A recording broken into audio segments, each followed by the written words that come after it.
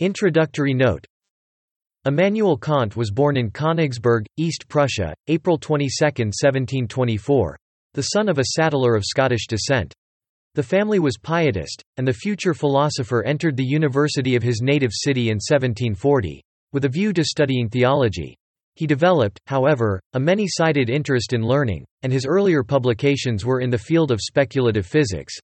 After the close of his period of study at the university he became a private tutor.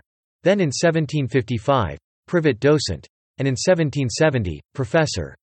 During the first 11 years of his professorship Kant published little, spending his energies in the meditation that was to result in the philosophical system of which the first part was given to the world in his Critique of Pure Reason in 1781.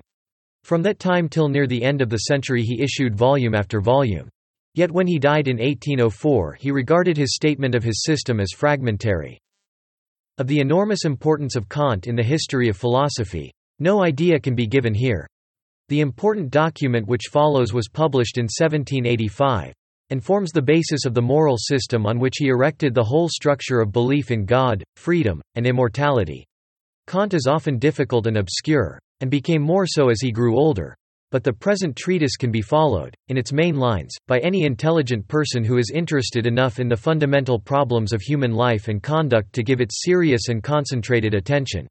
To such a reader the subtle yet clear distinctions, and the lofty and rigorous principles of action, which it lays down, will prove an intellectual and moral tonic such as hardly any other modern writer affords.